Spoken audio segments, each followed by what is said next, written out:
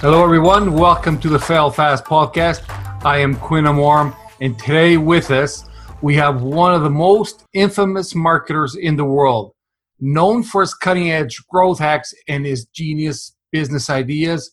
He's been featured in publications like Fortune, BuzzFeed, The Daily Telegraph, The New Statement, Wired, Vice, Inc., and many more. The list goes on. He founded a couple online magazines, Planet Ivy and Screen Robot, which received nearly 20 million page views with zero marketing spent in the first 2 years. This is the man who raised over $100,000 in pre-orders of his growth hacking book, Vin Clancy. What's happening, Vin? Hello, I am Vin. Good to hear from you. Let's do the best podcast of all time. Let's do it. So we all know that Vin Clancy is known for growth hacking. Why don't you, before we get into this, explain what that is? What is growth hacking? So growth hacking is nothing to do with like hacking computers. It is hacking growth. So like a shortcut for growth. So if you had something in your bathroom that you didn't want the plumber to fix and you put sellotape on it and it does the job, that's a hack. So I find hacks that work in order to grow your business and I tell the world about them. There are hacks to get more traffic to your website, to close more sales leads, to grow your Instagram followers. So I detail how to do all of that and then teach the world about it. By the term, a lot of people think that hacks is something temporarily. And is that really the way it is? Is it just temporary? Some are timeless and they will last forever, such as if you refer a friend, both of you, we give both of you a little bit of money or free credits. That sort of hack will work forever. But some are temporary, and that's a good point. And that's why it's so important that you start on these hacks as soon as possible. So you're building your customer list, you're building your email list through all of these little hacks. They may get taken away. The social media channels may shut the hacks down, but that's why it's so important to build that competitive advantage with whatever you're doing.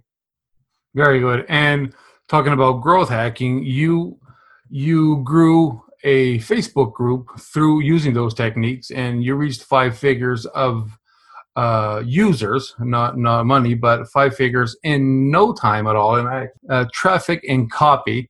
You use those same techniques to grow your group. Is that right? Yeah, absolutely. So we had 3,000 members in the group within, 3 weeks or something.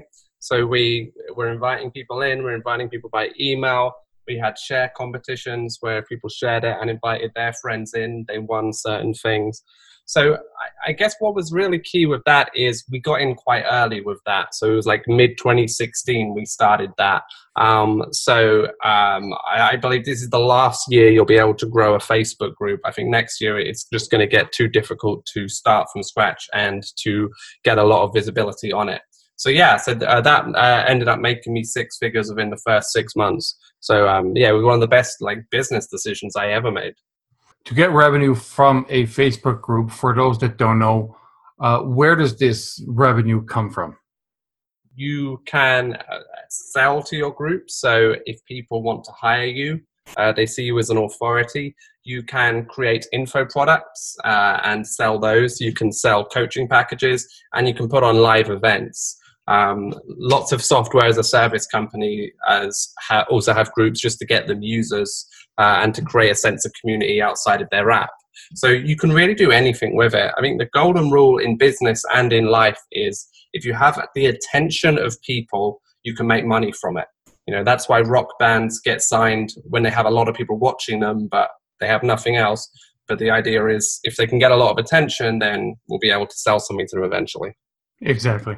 And so what are, right now at the time of this recording, this is 2018, what are some of the best growth hacks that you can share with us? So some of the best growth hacks that I've seen work the most powerfully right now is still cold email. So particularly if you're based in the United States, you can use something like Find That Lead to find as many people's email addresses basically from anywhere on the internet. Rebump is a tool that will help with your sales follow-ups. So it's a Gmail tool. If you email someone and they do not get back to you, Rebump will email them every 24 hours forever. Another growth hack I've seen work really well is Fame Pocket. So Fame Pocket is an Instagram shoutouts group. So you can get lots of likes and comments on your Instagram post when it goes live. And through this, it shows up in the algorithm a lot more, and a lot more people see it. So those are three that tend to work really well, regardless of what niche you're in. But there's really hundreds, and that's what my last book, Ace the Game, the 100 Best Growth Hacks in the World, was about. There's a ton of different things you can do. It's just about trying them and finding the ones that are right for you. So now you mentioned your book, Ace the Game, which is fantastic. Is that the one that got $100,000 just in pre-orders of the book? That was the one before it, Secret Sauce, Step-by-Step Guide to Growth Hacking. So that's done nearly $200,000 in total. My second book did $10,000 of sales in the first hour. It's still scaling as I speak right now. So and a lot of that is just based off activating my own community. So we try other things like PR, podcasts, affiliates, and Facebook ads. But I've really found most sales come from having a community, having a fan base, having people who care about what you have to say. And Vin, you don't have a book publisher. So you published it yourself, self-published book.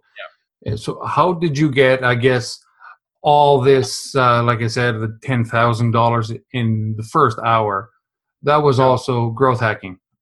Yeah, 100%. So if the question is why didn't you have a book publisher? Well, when you're publishing a book, it's either for money or for fame. So if it's for fame, you do a book publisher, you only keep 10% of the money, they keep the other 90%. But in theory, if it goes well and hits the New York Times bestsellers list, you build your brand. But I was all about money. So for the first book, for both books, how we launched it is we did a viral queue. So that is, we sent all of our email list and our social media followers to a landing page, which said, this is the pre-launch queue for the book. Give us your email, sign in. And then if you share this with your friends, if you like us on Facebook, if you follow us on Twitter, you get points. Whoever gets the most points wins the competition. This is fantastic. You were speaking and I was just thinking to myself, I should be writing this down, but I'm recording, so I'll hear it again. This is fantastic, Vin. Yeah. So we did that. And then, so that had, both times that had thousands of people waiting for it on the day it launched. So then we have a lot of hype leading up to it. And then we had, on launch day, we did a webinar. So we follow Russell Brunson's perfect webinar formula. Look it up. It's a certain way of doing a webinar.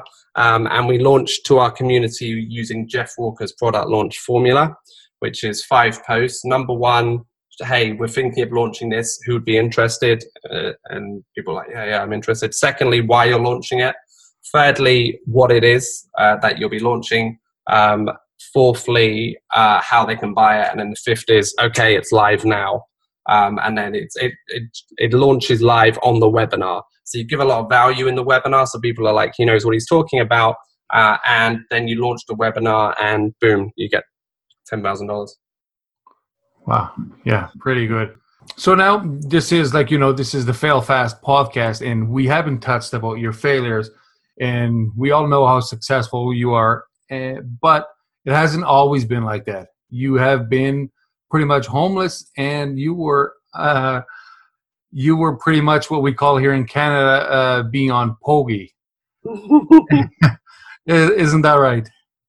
Yeah, so if we cycle back to 2011, I just moved out of my parents and I got made redundant from my dead-end job. So then I signed on for social welfare, which is they paid your rent. At that time, my rent was, I think it was £200 a month, because I was living in a bad part of town in London, in South London, where the riots happened. Literally, the riots were happening where I lived in 2011, with water dripping from my roof because the house was just finished. And then I So I was a guardian, which means you guard someone's property from squatters breaking in, and you get massively reduced rent. So I was on that. Then that one ended after a mafia threatened me, but that's a whole other story. Uh, so I was homeless, and then luckily I had a girlfriend, and I stayed with her for a few weeks until I got my next place. My next place was another guardianship scheme, and they so we moved in, and it's very, very cold in England in the winter, like similar to Canada. And our heating broke the first week we were there in February. And then I called up the landlord and said, we have no heating. And he said, well, it doesn't matter because the building's about to be demolished. It's high up. So we had to buy the electric heaters that plug into the wall. If you ever had those, you know that they eat energy to heat the apartment. Even though it was like a tiny 300 square foot apartment. That wouldn't have been so bad, but they didn't trust us to pay the electricity because we were so poor. So there was a meter in our house, and you had to run to the convenience store and charge it up with electricity, and then bring it back and tag into your wall. And that's how we had electricity. And those things are very inefficient anyway. So we'd be cooking. We didn't have any gas in the apartment either. So we're cooking on an electric cooker, and the heating dies, and then that's it. There's like the food stops cooking. So that happened a lot. So we had to go down. So I would carry my change jar of pennies down to put like 7 pounds once I remember putting on electricity, because that's all I had to put electricity in my house. So that's when I started Planet Ivy. That was the point when I started my first company, and it was just pure hustle. I had a dream where I would create something where the writers would be stars, not musicians. And I called up every university in the country and saying, you should write for my magazine. You'll get editorial feedback, and it's a good platform for you. And second week, we had 25,000 visitors. After 6 months, we had 300,000 visitors a month. Around that time, we gave a talk in Google Campus in London. Someone who had just left Facebook saw us, introduced us to free investors, and two of them gave us $250,000. And I was literally off welfare from one day to the next. I was out of debt, plus positive, literally overnight. Yes, from negative to plus $250,000, just like that. And there's Planet Ivy. Did you code it? You designed it yourself, or was this a sprint? I had a co-founder who coded that with me, like a 17-year-old kid. We just met through hanging out in East London. It was just by the grace of God we happened to meet. He could design websites, and he very much helped a lot. A kid called Lewis, and he really helped me get it off the ground, and introduced me to things like Reddit, which would eventually drive us a lot of traffic. So it's been a crazy journey. That's how it all started, and then that got to 2 million visitors a month, the magazine company, and then we couldn't scale it anymore. So that one went, and I had to fire my staff, and I had to start all over again in a consultancy agency. And that's, for the most part, what I've been doing now, just doing different things, like 100-day world tour speaking around the world to support my agency and grow my personal brand. And then that eventually led to me moving out to the United States full time. Yes, talking about moving to the States full time, there's something really fantastic is I heard that you have the exact same visa to stay in the States that Justin Bieber has, and it's for extraordinary skills. Yeah. So tell me you don't sing part-time. I'd like to learn next year, but no, it's just like it's any extraordinary ability, which is kind of tied to fame a little bit. So by that, I spoke all over the world. I had some early press in places like Inc. So it was just like, he's a little bit famous. He has an extraordinary ability, speaking, writing, business. So I got that visa. I think less than 10,000 people a year get that visa, and I was one of them. Yeah, no, that's incredible. And about, you mentioned how you were an Inc. I also saw that you were at Fortune, BuzzFeed, Daily Telegraph, New Statement, Wired, all of those. How does that work? Do they contact you? Do you contact them? Do you have an agent now, or how does it work? It's a good question. It's something I'm about to write an article about. Like, I see people, there's a big market for selling these contributor posts in like Huffington Post, Inc., and so on, where you pay someone just to get featured, and then you kind of use that as a social proof to get clients. It doesn't really help. Like it's like all of my press, apart from Vice and Wired, just came as a natural to me doing my journey. Like I'm doing press right now. It doesn't make a difference to anything. If you have like a truly unique product, like ideally a tech product or a physical product, that's really good for press. But for the most point, if you're like a consultant, I mean, it's kind of what I am. Like I build this crazy personal brand so that I can stand out versus all the other boring people in like suits and so on. But like, there's not really much you can do. If you're in business and selling B2B like client stuff, it's just not that exciting. So like what you really need to build is being great at what you do and getting referrals and doing sales. So like these logos, yeah. So other than the Harambe event, really. So Vice and Wired. I was obsessed with this Harambe the gorilla who got shot dead in Cincinnati Zoo. Do you remember this? I remember that, yes. Yeah, so I wanted to put on the world's biggest Harambe tribute event in London. So we did a Kickstarter, and then that was the only one we manually reached out to press. And that's how we got those. Wired thought we were exploiting the death of the gorilla. They were very unhappy. But Vice magazine loved it and interviewed me. And that's the only time we've actively chased press, because we figured this is such a mainstream event that getting that featured would be good. And it did. You know, we made like $5,000 from the Kickstarter. We got to hire a man in a gorilla suit, put him in a coffin, and then jumped out of the coffin in the talk, and we did a synchronized dance. That was pretty good. Oh, that's fantastic. An entrepreneur. So there's several entrepreneurs, of course, that are our audience is made of entrepreneurs. If they want to get into growth hacking, yeah, how can they start generating income from growth hacking? So growth hacking can be used for anything, whether you want to be Instagram famous, whether you want to grow your startup, whether you want to grow your business. So I would just go a level above that. So what growth hacking will do is it will get you traffic to whatever your idea is. You want to be the biggest podcaster in the world. You want to become a coach or consultant. You want your startup to get oxygen so it lives. So that's really what growth hacking is. It's the layer above it. So I mean, to give you a more specific example, who are the types of people who listen to this podcast?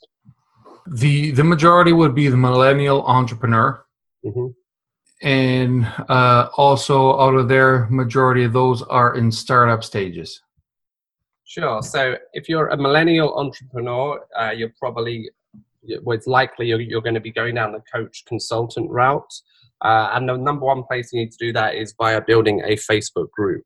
So what you'd want to be doing is coming up with a unique name that people can search on Facebook, then getting as many people in that group as fast as possible, then posting 3 times a day in there, including 1 or 2 lives per week, then building relationships with other Facebook groups to get extra people in, and then eventually building offers into your Facebook group. As for startup founders, it's likely that the main technique you would need to use is LinkedIn automation. So you find the exact people who could help you get the word out about your idea or interested in your idea. You and your team, let's say there's 5 people in your team, all of you set up linked helper software that automatically connect to 100 to 200 people per day, and about 30 to 40 will say yes. And then as soon as they say yes, Linked Helper automatically sends them a message. So if you have that across multiple accounts, that would be an easy way of getting early people into what you're doing. So when you mentioned starting a Facebook group, sharing 3 times a day and having a nice name for this group, when you go to name your Facebook group, do you take in consideration the SEO for it? Like, that's basically it. So we were like, if people use the word copy, they know about copywriting, and if they use traffic, they know about web traffic. A friend of mine runs Millennial Entrepreneur Community. That's pretty good as well. He picks up a lot of organic SEO for that. Yeah, I know Arne Giske. Yeah, cool. Fantastic. And how about the posting 3 times a day? Do you have best times a day to post on Facebook? It's a bit of a misnomer, this best time of day posting. it's more like if you consistently post, it'll work. I mean, for the sake of brevity, right now, I built a lot of my audience in England. Now I live here, so I tend to post at 11:30 at night here, so that the English people getting up get it, and the Americans who are up late see it. And then I do 8 a.m. British time, so 8 a.m. LA time, so like late afternoon UK. Then I do midday LA time, so 8 o'clock British time. I do those 3 times, but I don't think it really matters. It matters much more that you can be regular, that perhaps you're looking at sites like Reddit to find ideas for content so that you never are stuck with, I don't know what to write. Very good. Very good. And do you do, say, 80-20 of like only 20% sales, 80% is just fun and content, or do you even do a less of a sales ratio? It's about 80-20, but the way I do it is I never mention what I do, or I never mention sales for about, in my group for about 6 weeks, and then I do a launch for about 3 or 4 weeks where I talk about it a lot, and then as soon as the launch is over, it goes back to pure value, pure fun, pure entertainment. So it is 80-20, but I would rather get a big spike of revenue and then just disappear and go back to the fun stuff. Okay. And if you were to start today from scratch, start a Facebook group today, how would you get, the hardest thing is getting those first people to join the group because nobody wants to join an empty group. How do you get those first ones in there? Well, firstly, if you have like 20 to 25 good posts when the group opens, people, it won't matter. There's no one in there because most people, like 90% of people, just use the Facebook group like almost like an RSS feed and they just read it. It's really hard to get people to stay active in it. So firstly there's that. If you have those good posts in when you start, it'll get good. So you can start by answering questions in other people's groups, and friend requesting people, and then offering them to join the group. I meant to say don't add people to groups. I can see why people would say that. It worked really well for us. Like it's like it was it was a big part of why we grew so fast. But if you have good content, that's really going to make the difference. As long as you're adding people by email, as long as you're adding people to the group, as long as you're doing share competitions to get people to add their friends into the group, everything else is you can add 1% or 2% here and there, but that's the main bits. Yeah, as of from what I know, as of 2 weeks ago, Facebook changed the way when you add people to a group. Until 2 weeks ago, they're automatically in the group. Now they give us the option to accept or decline. So it's because a lot of people do hate being added to the group because they don't keep track, and the next thing you know, you're receiving posts from the group that you didn't know you were in. And the Bitcoin groups were going crazy for the longest time. 100%. But that's why I say it's going to get harder next year for Facebook groups. This is the last year that it's going to be good. Vin, you had 100 talks or 100 speeches, and was it 40 countries? Yes, it was 41 cities, 10 countries, all Europe and North America. Brilliant, man. How long did it take you to do this? About a year and a half. There was an Estonian gig, and then I went to America, and then I started the proper world tour, speaking everywhere. I can't tell you how exciting it is to show up in Montreal. I'd never been to Montreal before, and there's hundreds of people there. Like, I was just in disbelief, and I remember doing a Facebook Live. Just like, wow. Montreal, Ottawa was great as well. I spoke at SAS North. That's probably my favorite one of the whole tour. And I'm not just saying that because you're Canadian. Those two were really good. So they've been good. Like pulling up in Silicon Valley and speaking at a cinema to hundreds of people. So it was an amazing journey, and it shows the value of being in the scene. And this is like to my detriment now, but like, I was being invited to so much, and then I made the difficult decision to stop speaking so I could concentrate on my business when I moved to LA, and like the number of talks just like declined. So like when you're hot, you really got to take the most of it. So I'll get back to speaking a little bit sometime soon. But yeah, so if you're in the scene, then things can move really fast. You had one talk in Las Vegas. It was the South by Southwest, and it was very talked about because I guess you won as the best speech, and there was a lot of other speakers that weren't too happy or something like that. Well, tell us about that. Yeah, so what's strange about that is that was free. It was like 3 months after I started public speaking. Like before that, I'd given 2 or 3 talks ever, and they weren't very good. So that gave me a reason to get good at public speaking. And then I won that versus people who had been speaking years, and they were like, "Who was this punk kid?" But like the talk was unreal, and I've never given a talk that's made me so much money than that talk. Like to this day, I still get leads from it. It's in 2015, but yeah, because the value of the audience was very high at that, and yeah, so like that talk really changed my life. That's amazing. So you're in a mission to speak the truth about many of the lies that marketers tell people. Mm-hmm. You want to tell us a couple examples of those lies? So one of the main ones is that a lot of people sell courses to people who are starting their journey, and it requires a lot of financial input. Firstly, for the course, which can be $10,000 or $20,000, and secondly, it's something like Facebook ads, which requires it really requires a lot of initial cash for most people starting off. Now, if you have a killer product, like a random Kickstarter product that just happens to do well, yes, you can immediately get an ROI on ads. But for everyone else, it's really hard to get right. And I'll tell you another one, affiliates. The learning curve to get affiliates to sell your stuff is unreal. If you don't have a massive email list, you can't get in the door. I couldn't even get on the affiliate platforms for Ace the Game right now.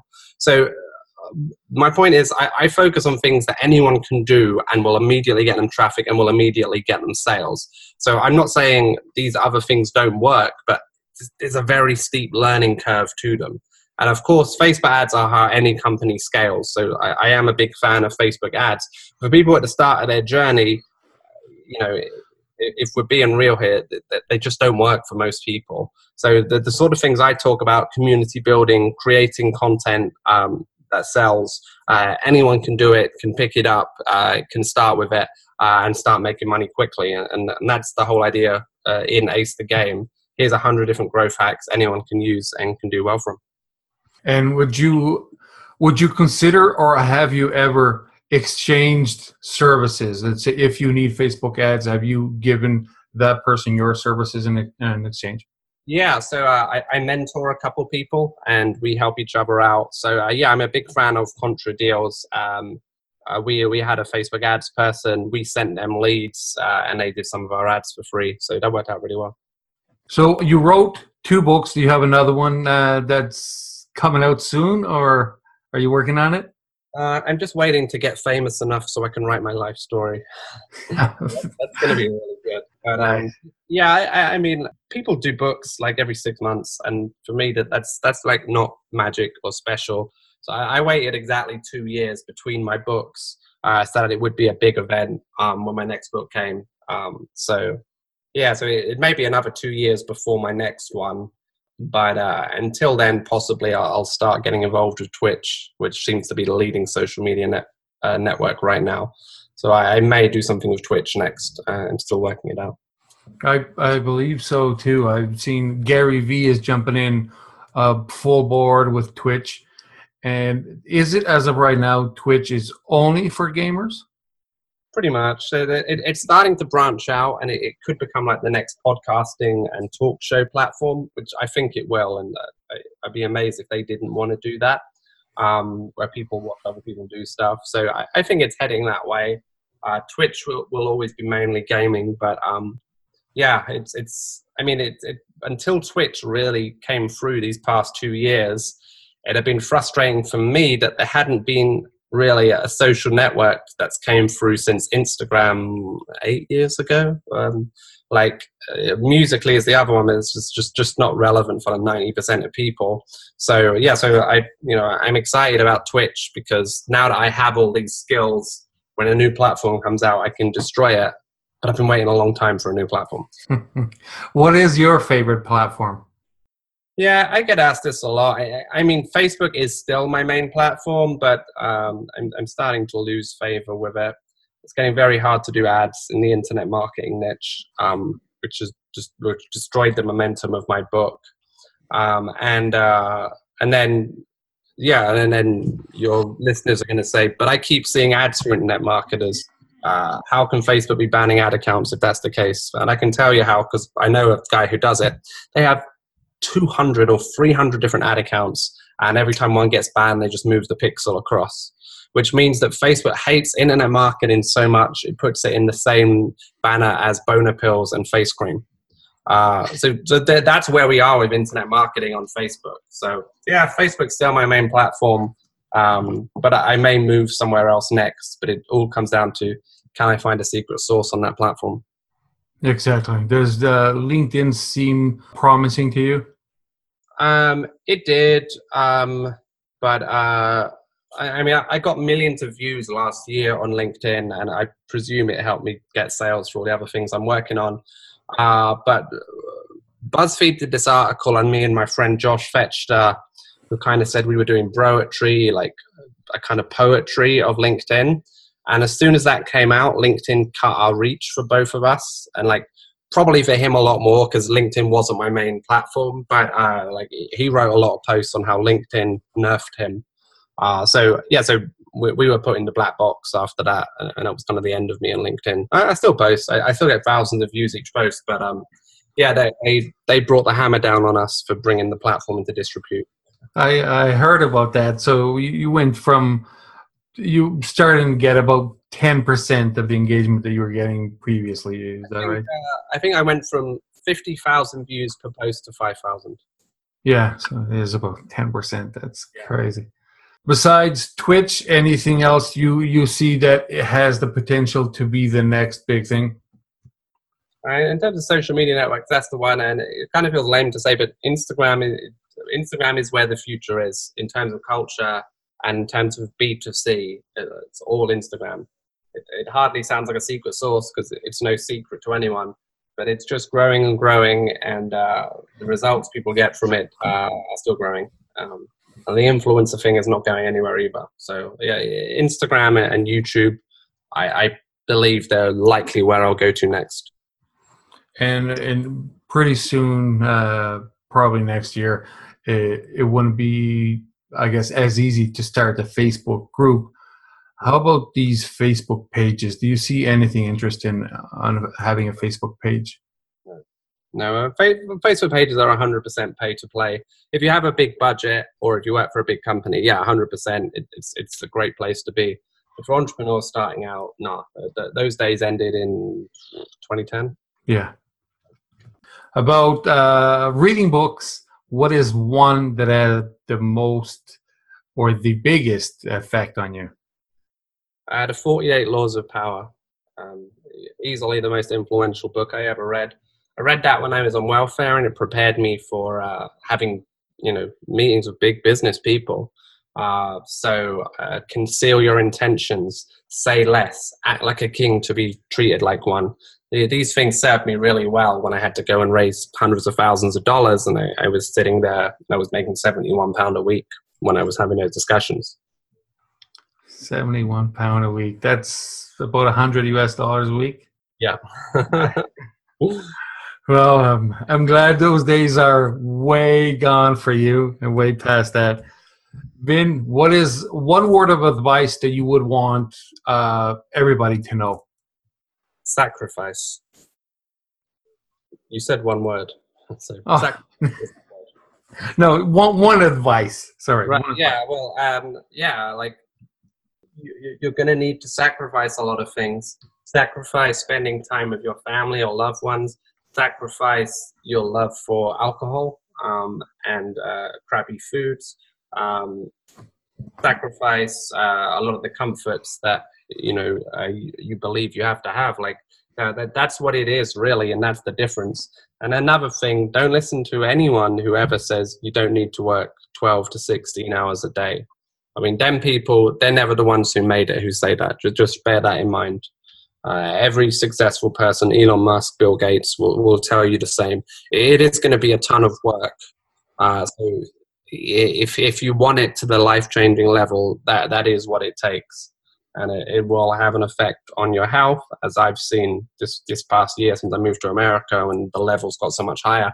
That's something you got to be ready for. Yeah, I agree 100%. I hear so many people saying that, of course, the work smarter versus work harder is also true, but you still have to work and work hard. The harder you work, the quicker you get to where you want to go. Yeah. All right, Vin, for the people that are listening to us, if they want to get a hold of you and reach you, work with you, where do they go and where do they find you? So Vin Clancy on Facebook, Instagram, YouTube. acethegame.com is my new book. So if they want the growth hacks to grow their business, that's where they should go. Yeah, Vin Clancy, I'm everywhere. Find me on there. And your book, Ace the Game, is available on Amazon? Not yet. Again, because of profit margins, we want to keep it all in-house. Okay. It might be at some point, but you get the EPUB and so on when you buy it. Very good. I'll put the link to the book on the show notes for everybody that wants to see. Awesome.